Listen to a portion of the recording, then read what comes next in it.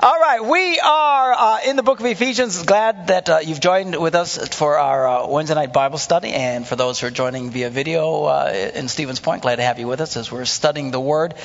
On Wednesday nights, our approach is very different than on Sunday morning. Sunday mornings are topical messages, but on Wednesday nights, we take a book of the Bible and we go through it verse by verse. The whole point, trying to give us an understanding of what the Scriptures are saying. So at the end of the day, you get this stuff. Because the more you get it, the more empowered you are. And this is about empowering believers. In fact, this Sunday I'm going to be preaching a message entitled The Priesthood of the Believer.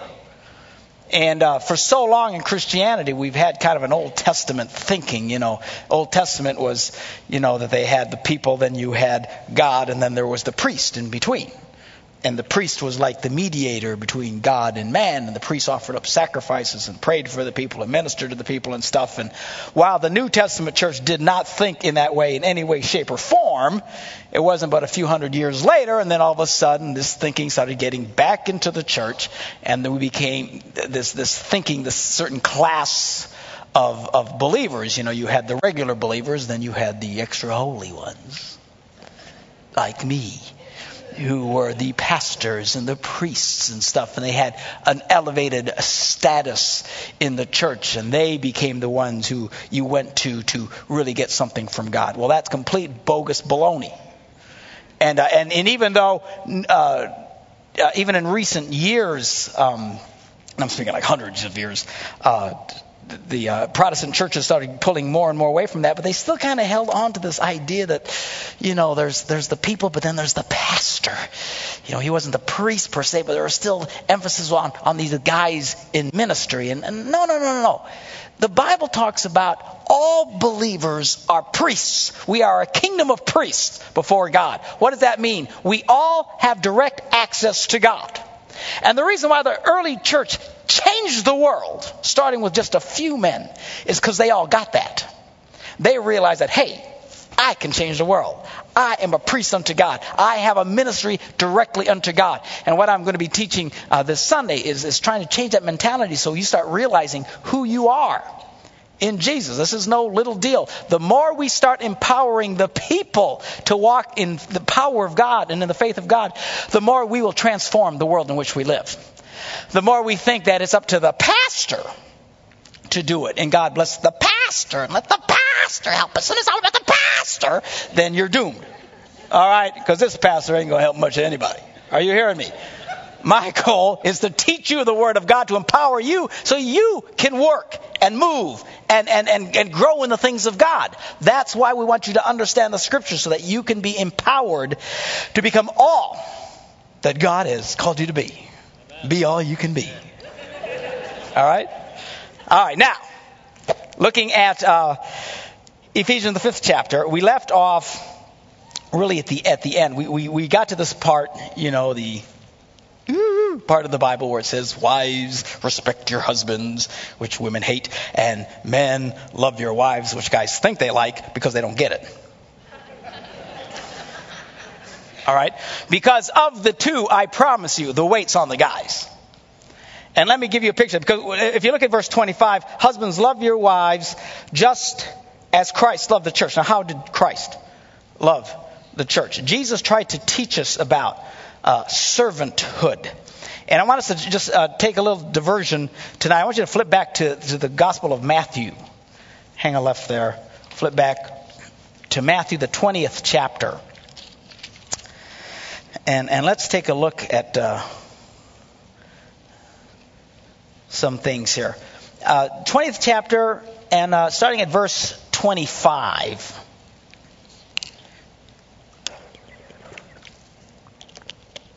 The disciples were kind of arguing about who's the coolest and who's going to be the best and who's going to be highest up the ladder and all that kind of stuff. And Jesus called them together and said this. He says, you know that the rulers of the Gentiles lord it over them. What does that mean? The rulers of the Gentiles lord it over them. That's a guy going around saying, I'm in charge. I'm in charge. Bless God, you need to listen to me. Woman, submit. I'm the man. God called me to be the husband. You just need to shut up and submit. Acting like a Gentile heathen. That's what you're doing when you're acting like that. Are you hearing me? Boy, it's quiet in here. He says, you know that the rulers of the Gentiles lord it over them, and their high officials exercise authority over them. I'm in charge. I'm in charge. I'm the man. All right. But he said, not so with you. In other words, you don't act that way. Instead, whoever wants to become great among you must be what? The servant. Ugh. Doesn't sound like exciting to me. Whoever wants to be first must be your slave. Hoochie mama. Just as the Son of Man, we're talking about Jesus, the Son of God incarnate in the form of man, did not come to be served, but to what? And to give his life as a ransom for many. This is how Jesus loved us. This is the picture that Jesus gave. One of servanthood, one of sacrifice, one of giving his life in exchange for the freedom of others. All right. Now, look over at the Gospel of John, John 13. Matthew, Mark, Luke, John. 13.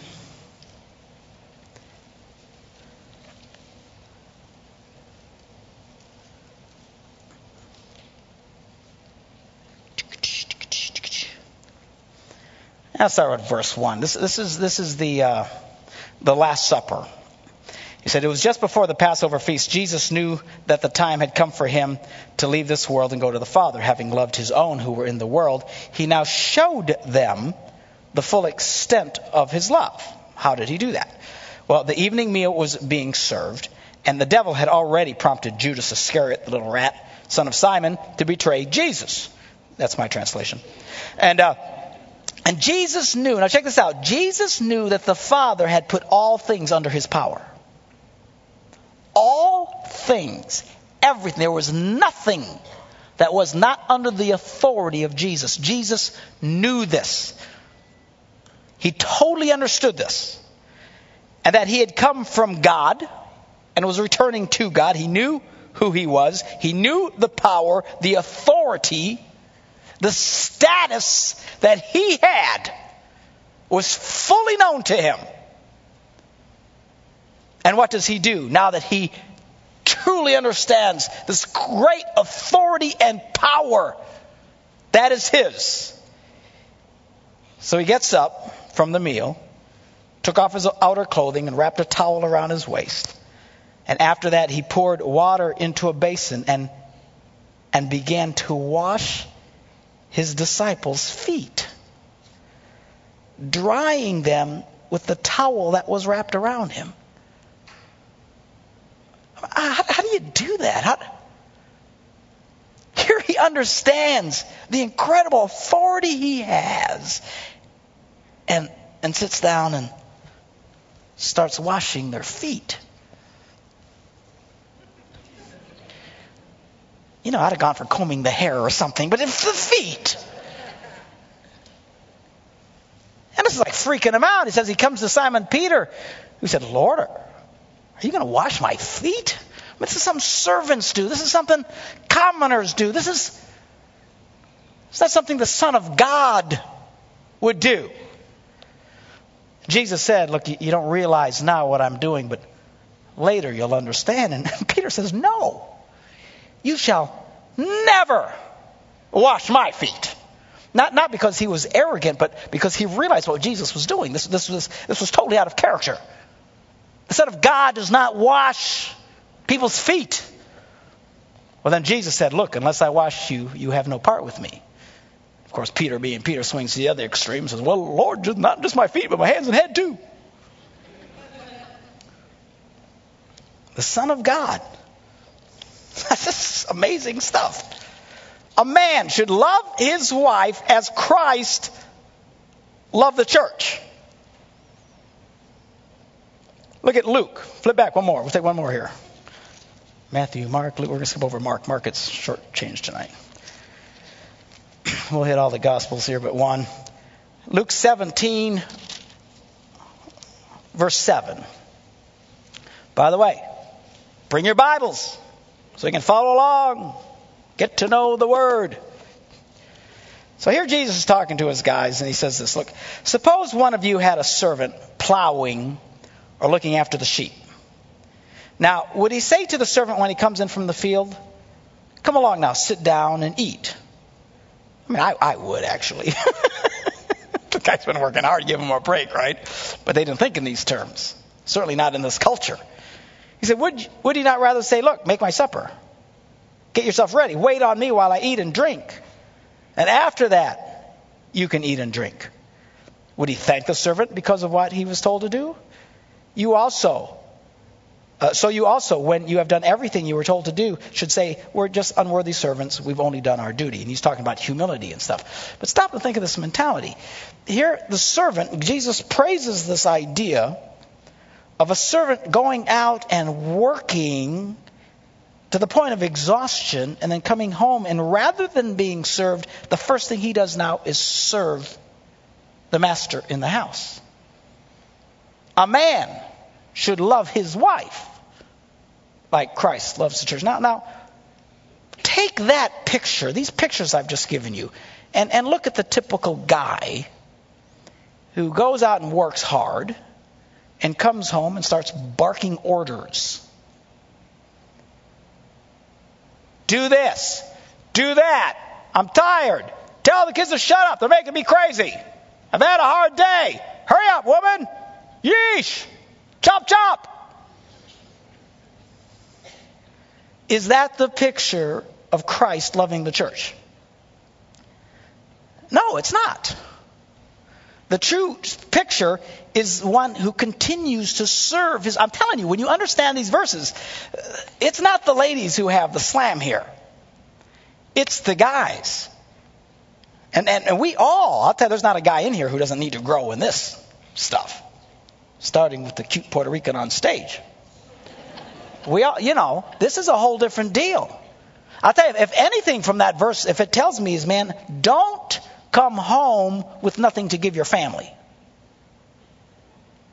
All right, now they tell us, your boss will say, give us 100%, give us 110%. You guys that play football and stuff, the coach always tells you, leave it all on the field. But I tell you, do not leave it all at work. You need to save some energy for your family.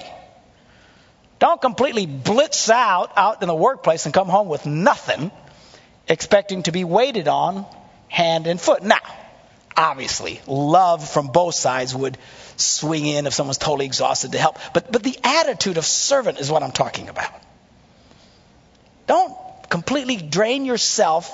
I'm speaking to the men now, husbands here. Don't completely drain yourself in the workplace. Do your best, man. Give it all. You guys that do play football, you better give it all, or they'll kick your butts. But you know what I'm talking about. Don't give all of your life and energy out there. You need to save something for your family. Keep that energy. Now, you can't do it every day. I get it, but I'm talking, this is an attitude of servanthood. I have been in the field. I have plowed. I have given my all. But rather than coming and say, now feed me, my attitude is now that I've done all this, let me serve you. And let me take care of you. And let me give to you. Whew. Hoochie mama. That's quite the deal. Now, let me ask you a question. If Jesus serves us this way, is it conditional? Does he only do this if we deserve it? No. No. What does that say? That says you need to love your wife like this, whether she deserves it or not. Which now takes me back to the ladies. Women, respect your husbands. Well, he don't deserve it. Doesn't matter if he deserves it. Because it says here in verse 22, you need to submit to your husband as unto the Lord. Both of you are supposed to have this attitude. As you would serve Christ, you serve each other. This is the idyllic Christian home. Sadly, it's one we see about as often as we see the dodo bird.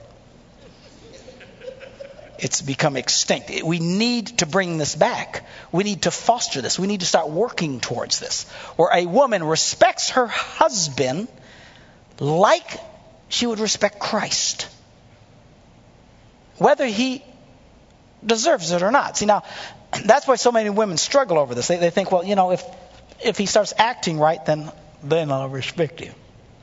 But he's a pig. No. You need to do this separate from how he acts.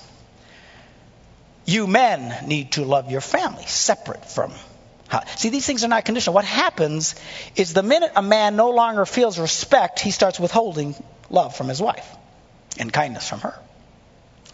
And as soon as a woman doesn't feel love and kindness, she starts withholding respect from her husband, because these things are conditional in their minds. But true Christian love doesn't think in those terms.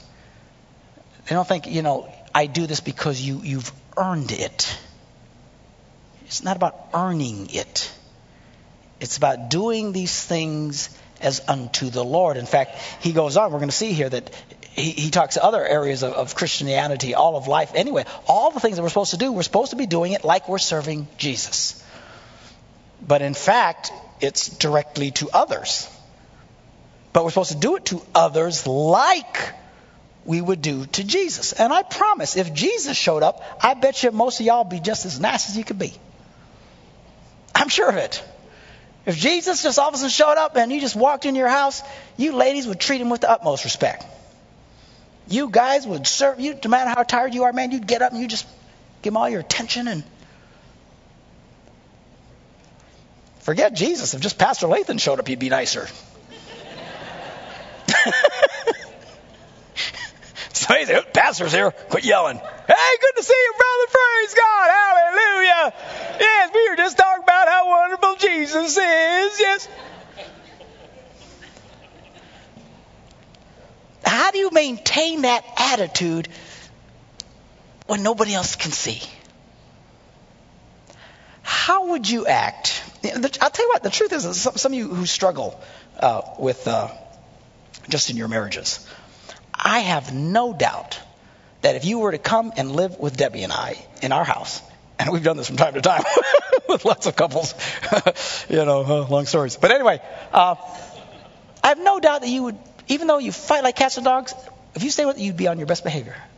You'd get along just as sweet as you possibly could. In fact, you'd just think it was the anointing of Pastor Mark going all over you. We're getting along so good because you got that strong anointing, Pastor. No, it's because I can hear you. How do we start acting on our best when no one of consequence can hear us? This is Christian maturity. Oh, man. You see, integrity is doing the right thing when nobody sees. Doing the right thing when nobody can tell. One of the ways that we can do this is to start practicing the presence of God in your life.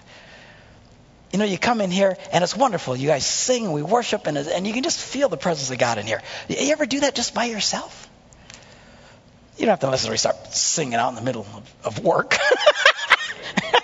Fire your butt. But having this attitude of where you can actually just focus and sense God's presence in your life. It's a wonderful thing to do. Man, do it as often as you can during the day. It's called practicing the presence of God. Are you practicing the presence of God during your day? Where you can sense his presence, that sort of thing. Because it changes you. It changes how you act. Oh, boy. Interesting stuff here.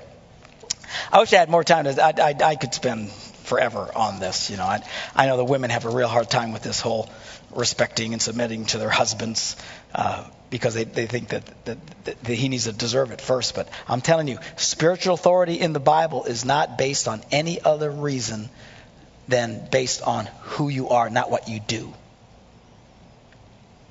See, if you understand that, then you start respecting your husband because he's the spiritual head of the house. Why? Because God said so. Why? Talk to God. Okay? Why he doesn't?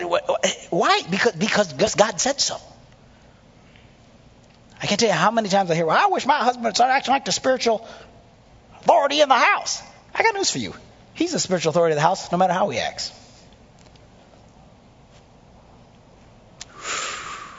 I'll tell you, this is hard for us to get because we live in a culture that you only get authority if you act right.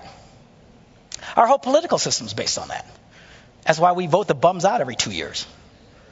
We do, really. If you stop thinking about it, it's a little insane. And we just got done with this nonsense, and they're already gearing up for round 2. And 2 more years, they'll be gearing up again. I mean, why is it? Because in this country, by heavens, we're not going to let you stand firm. You don't deserve it. Kick your butt out. We went to war to get rid of kings and those sorts of things. Western culture, we don't give a rat's behind about who you are. Just if you earn it. Well, that might work fine in our culture for politically and stuff, blah, blah, blah, blah, blah. But you have to understand something. In the kingdom of God, it is not this way. The kingdom of God authority is based on who you are, not what you do. The good news, see that's why a lot of you have a hard time seeing this whole thing in Ephesians of who God says you are. God says you are more than a conqueror. You are the righteousness of God in Christ Jesus. You've been lifted up into heavenly places with Christ. You say, well, I don't believe that. I haven't done anything to deserve it. I'm just going to stay down here miserable. It's hard for us to see because we think we've got to act some way. The beauty of this stuff is grace means you get this without acting anyway. I wish I could show y'all's faces. Stop and think about it. See, in Eastern culture, they get this. Western culture, we struggle. Eastern culture, they understand, kings and stuff. A king is a king in the East, whether he's a good king or a pig. He's still the king. And he's revered as the king. In Western culture, we'd never tolerate it. It was wise men from the East who came to worship the baby Jesus. There had never been wise men from the West to do it. First of all, I'm not sure we have any. Secondly, there is no stinking way. Can you imagine 3 of our most... Well, it doesn't... 3, that's the song. We have no idea how many wise men there were. But a bunch of our wisest guys go, and then there's this baby? Now he's 2 years old? This is what the Bible teaches by the time these guys showed up. A 2-year-old. Have you seen some of the 2-year-olds running around here? Can you imagine getting down and worshiping a 2-year-old? Not a chance. Not in our thinking. We'd walk up and say, well, what is he pooping his pants? What is he? He hasn't done anything. Look, when he does something, give us a call. Right? Is that not how we would think? Once he's done something, once he's become a man, once he's done something, even our songs often focus in this direction. Eastern Christian culture praises the holiness of God and the majesty of God because of who he is. Here, much of our songs are about, let's praise God for what he's done. Why is that? Because it's when you do it, then you get it. The wise men from the East were right to come and worship Jesus. To give him a whole lot of cash. I'm telling you, when they said they brought him gold, frankincense, and myrrh, it wasn't a gold Rolex. And those are pretty good too.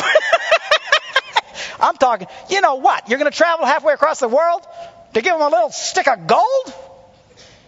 These guys were loaded for bear.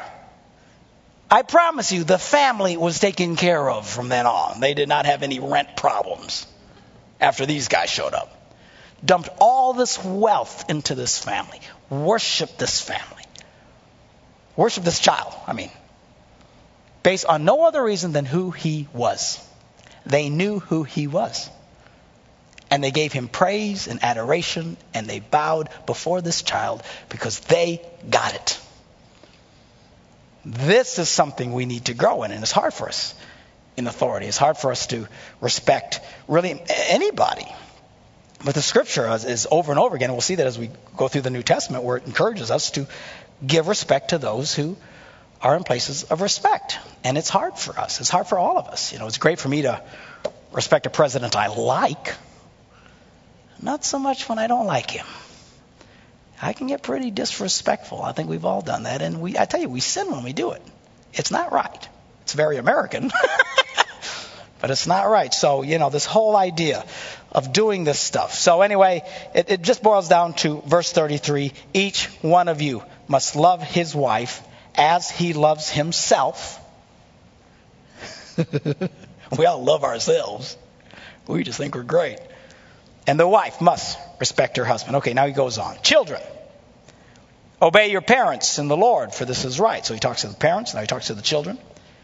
He says, honor your father and mother, which is the first commandment with a promise. What's the promise? He goes on to tell us that it may go well with you and that you may enjoy long life on the earth. Now, Paul's bringing a sense of structure to the church here. But I do want to deviate just for a minute on this verse. The point of the matter, he does use this to instruct the children, and it's right to do. But you need to understand something. Honor your father and mother was a command not given to children. It was given to adults.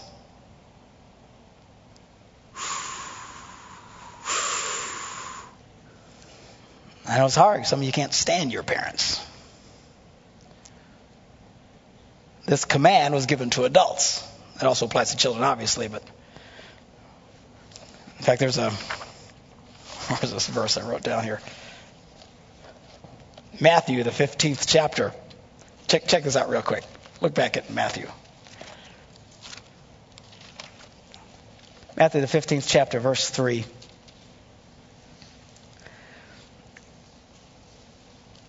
Jesus is arguing with the Pharisees and stuff. These guys were a real pain.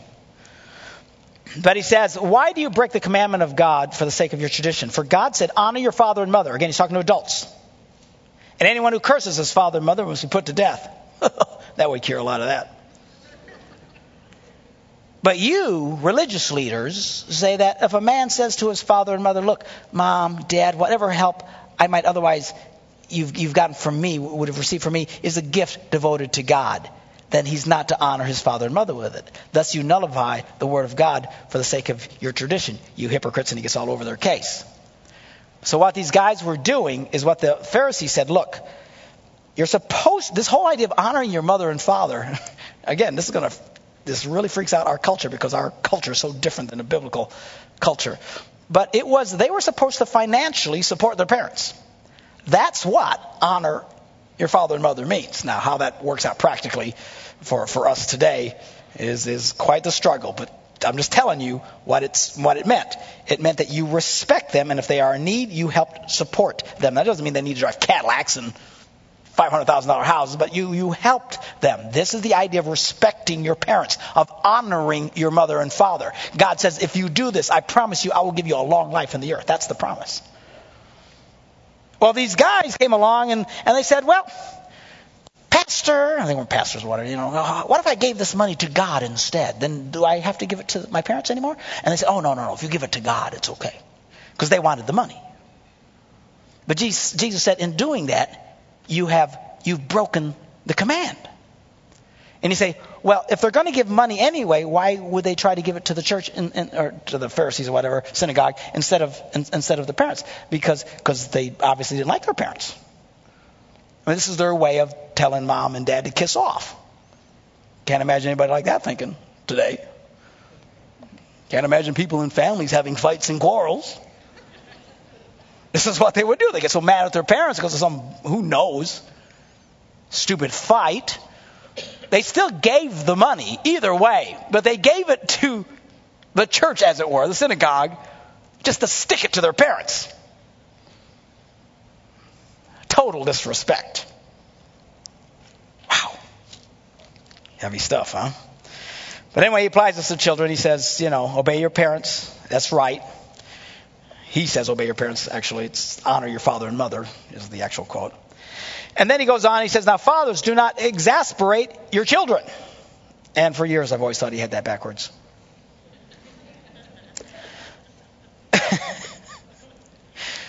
Being a father, I think they tend to exasperate us. But he says, don't exasperate your children.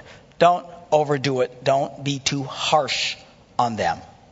Easy for a dad to do. Instead, bring them up in the training and instruction of the Lord. Then he goes on And all this is about structure in society. The next one, he says, slaves. Now, we don't have those today, but you could actually interject the word employees. Employees, obey your bosses with respect and fear and with sincerity of heart, just as you would obey Christ. What? You should serve your boss like you would serve Jesus? Yep, that's what he's saying.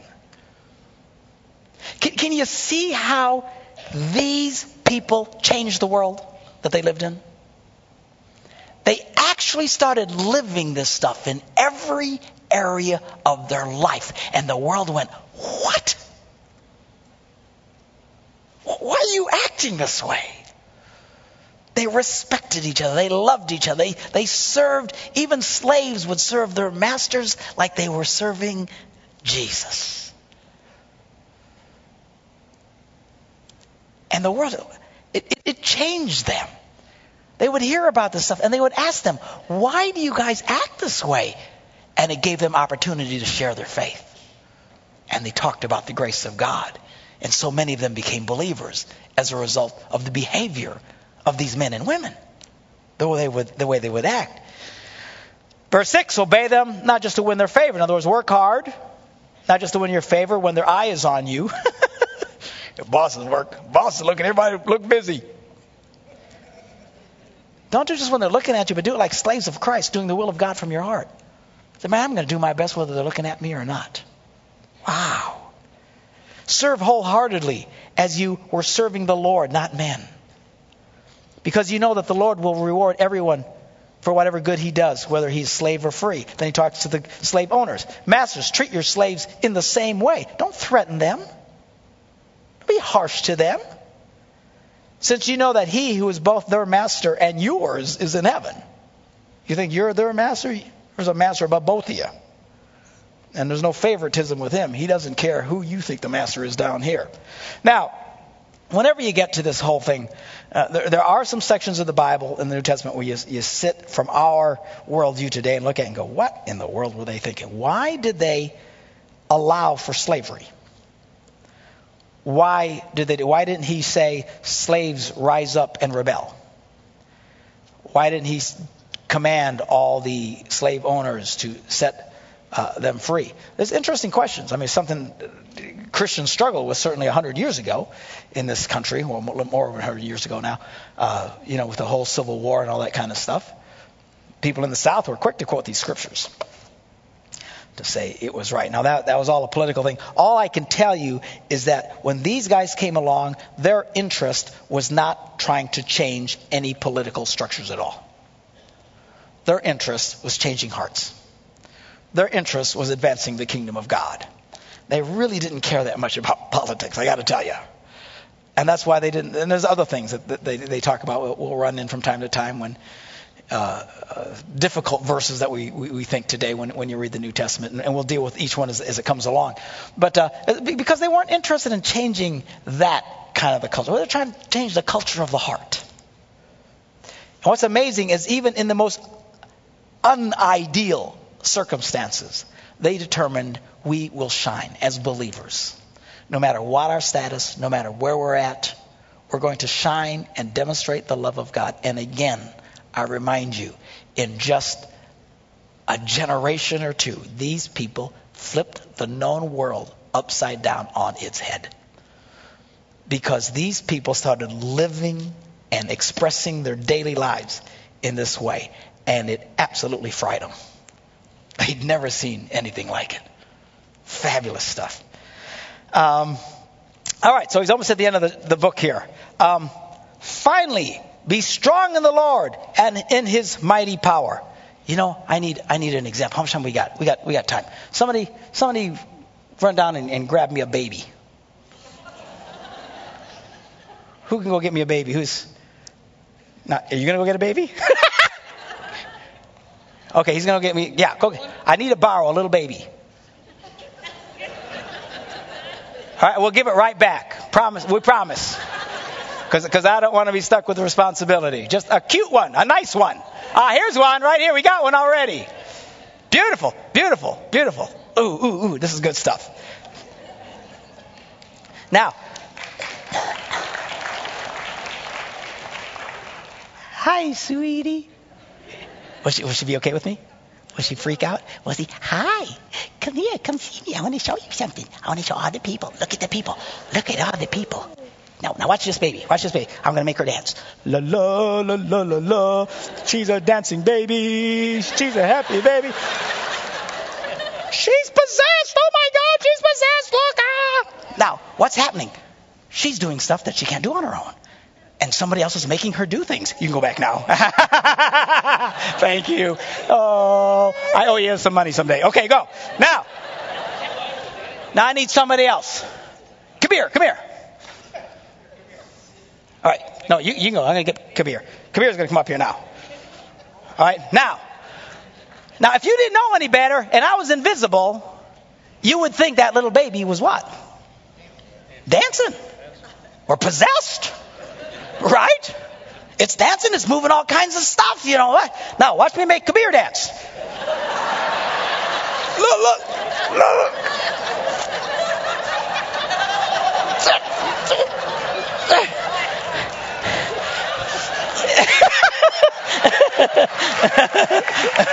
Okay. All right. Now,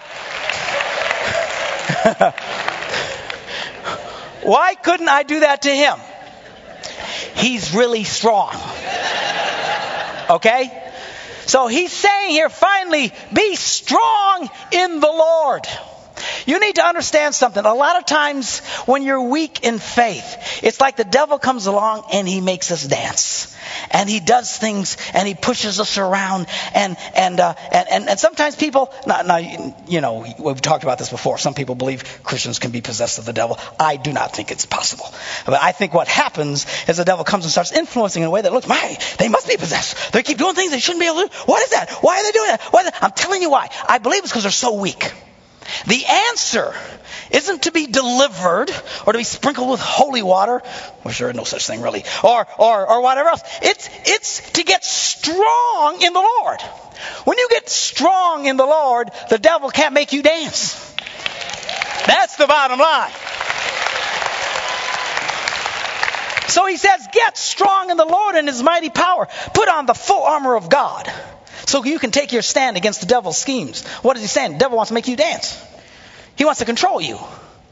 You need to saddle up, baby. You need to get ready for battle. He says, put on the full armor of God. For our struggle is not against what? Flesh and blood, but it's against rulers, spiritual things, authorities, against powers of this darkness. There is a wrestling. There is a wrestling of dark forces. I don't deny that for a moment. But the answer is to get strong. That's the answer. I've remained convinced that those who believe otherwise and think of some of these other remedies still find people who still struggle. They keep struggling. No matter how many deliverances they keep struggling. Why is that? Because it's not about that. It's time to get strong in our faith. So therefore, put on the full armor of God so that when the day of evil comes, notice it says that when the day of evil comes, not if. The bad news tonight is the day of evil is going to come to your house. Isn't that lovely? Isn't that something to make you shout? And nobody's saying amen now. The day of evil comes. When it comes, evil comes, bad stuff happens. What's the answer? Get strong. Get strong. It's time that we get strong so the devil quits kicking our butts and pushing us around and defeating us as believers. Why does he do this? Because we're little babies. La, la, la, la, la, la. And then we start crying like that baby was going to cry. The answer is to get strong. Therefore, put on the full armor of God so when the day of evil comes, you may be able to stand your ground. Hallelujah. And after you've done everything to stand, the implication is ready to go to battle again. That's being a strong believer. These are the guys that don't worry about the devil pushing them around. They're out there kicking the devil's butt. They're out there advancing the kingdom of God. These are the people who are living successful Christian lives and aren't afraid of the boogeyman. Somebody say amen. Amen. Pastor, aren't you afraid? It's Halloween's coming. There's pumpkins. People going to see pumpkins. No, I don't care. Some little pumpkin comes to my house, I'll give him some candy. Hey, have a great night.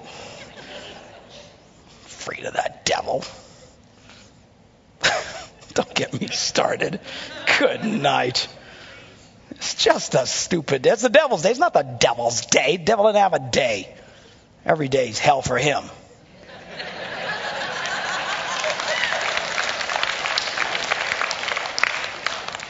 Stand firm then.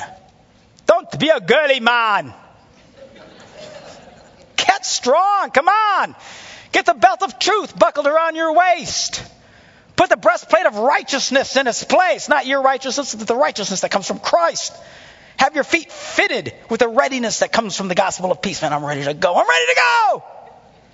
In addition to all this, take up the shield of faith, which you can extinguish all the flaming arrows of the evil one. The good news is you can extinguish all the flaming arrows of the evil one.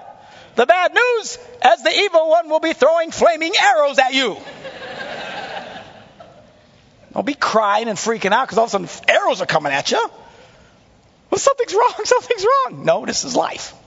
It's called the life of the believer. The devil hates you. Surprise. Do anything he can to knock you off base. Get that shield out there. Take the helmet of salvation, the sword of the Spirit, which is the Word of God. You need to learn how to do battle, which is why we're trying to teach you the Word so you can know who you are, how to get the promises of God, how to approach life, and how to approach faith so you can become a successful warrior. Start getting on the offensive. I'm tired of Christians living on the defensive. We need to get strong and start kicking some butt. Amen. Hallelujah. All right. Kicking butt somewhere in here. I don't know where. But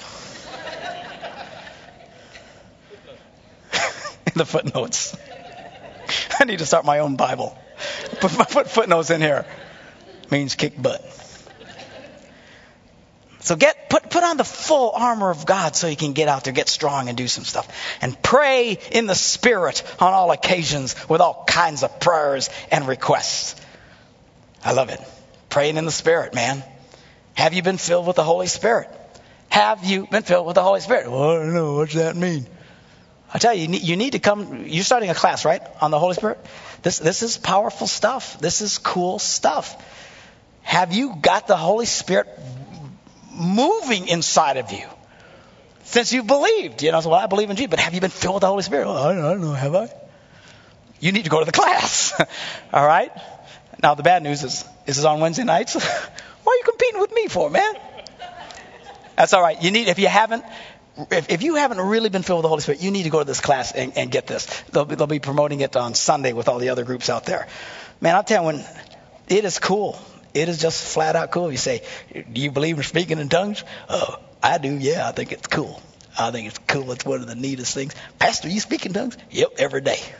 You mean your head doesn't spin around in circles and go crazy? No, I'm an old charismatic, man. This is powerful stuff. I love it. So, well, I don't want it. I want to be filled with the Holy Spirit, but I don't want no tongues. I'll tell you what. You just need to get filled with the Holy Spirit and let the rest up to God. You don't come in and say, I'd like to buy some shoes, but I don't want any with tongues. The arrogance of people, you know. I'll do this, but as long as I don't get that. I'll do this as long as I don't. People come. I'll come to church as long as I don't have to sing or stand or do nothing or look at anybody because they're all ugly. You know, everybody comes with these conditions. And that's okay. Look, you can come to church with all kinds of conditions. I don't care. But at some point, you need to grow in your faith to where the conditions start falling down. So, I want all of Jesus. I don't care what. No conditions. I want to grow in my faith. I want to experience all of God I can experience. Hallelujah. All right. Go to the class. Okay. With this in mind, be alert and always keep on praying for all the saints. That means all the believers, not a bunch of dead people. All right. Now, pray also for me that whenever I open my mouth, words may be given me so that I will fearlessly make known the mystery of the gospel, for which I am an ambassador in chains. Pray that I may declare it fearlessly as I should. Now, you can't obey this verse anymore because Paul is dead. You can, however, pray for me. And I covet that. In fact, tomorrow we're going to California, doing our first event of the fall. It's already been sold out, 1,800 people or something like that. We're very excited about it. But pray for us that as I go around encouraging families that God will be with us and that He'll protect us and that things will go well for us. And pray for our airplane that it works. Nothing worse than being at 25,000 feet and the airplane quits working. Anyway, So, we would like that. Seriously, pray God blesses us and keeps us safe and everything else. Say, Pastor, do you fly it? Yes, I do. Do you fly it by yourself? No, I don't. I have a pilot with me, Jim Shibley. Is he here tonight? Little backslider. He's not here. But he's a great guy in the church. He's a former Air Force major, retired now. Flew some 30-some odd missions, combat missions in Desert Storm. The boy knows how to fly an airplane. So I'm in good hands. I just want to go straight and level. That's all I want to do. It's not in my bag. Pray for your pastor. Help us as we go out to touch the world. Then he says, final greetings. How do you say that? Whatever. The dear brother and faithful servant. You want to name your kid that? Don't do that. He will tell you everything so that you also may know how I am doing and what I am doing. Remember, he's writing this letter to them.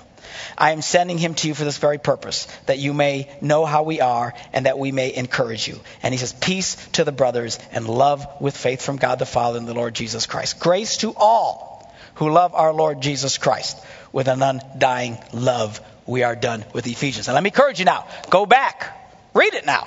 Just read it straight through. You'll find out how easy it is now. Just read it. You go, hey, I'm getting the hang of this. And it's cool. And grow from this stuff.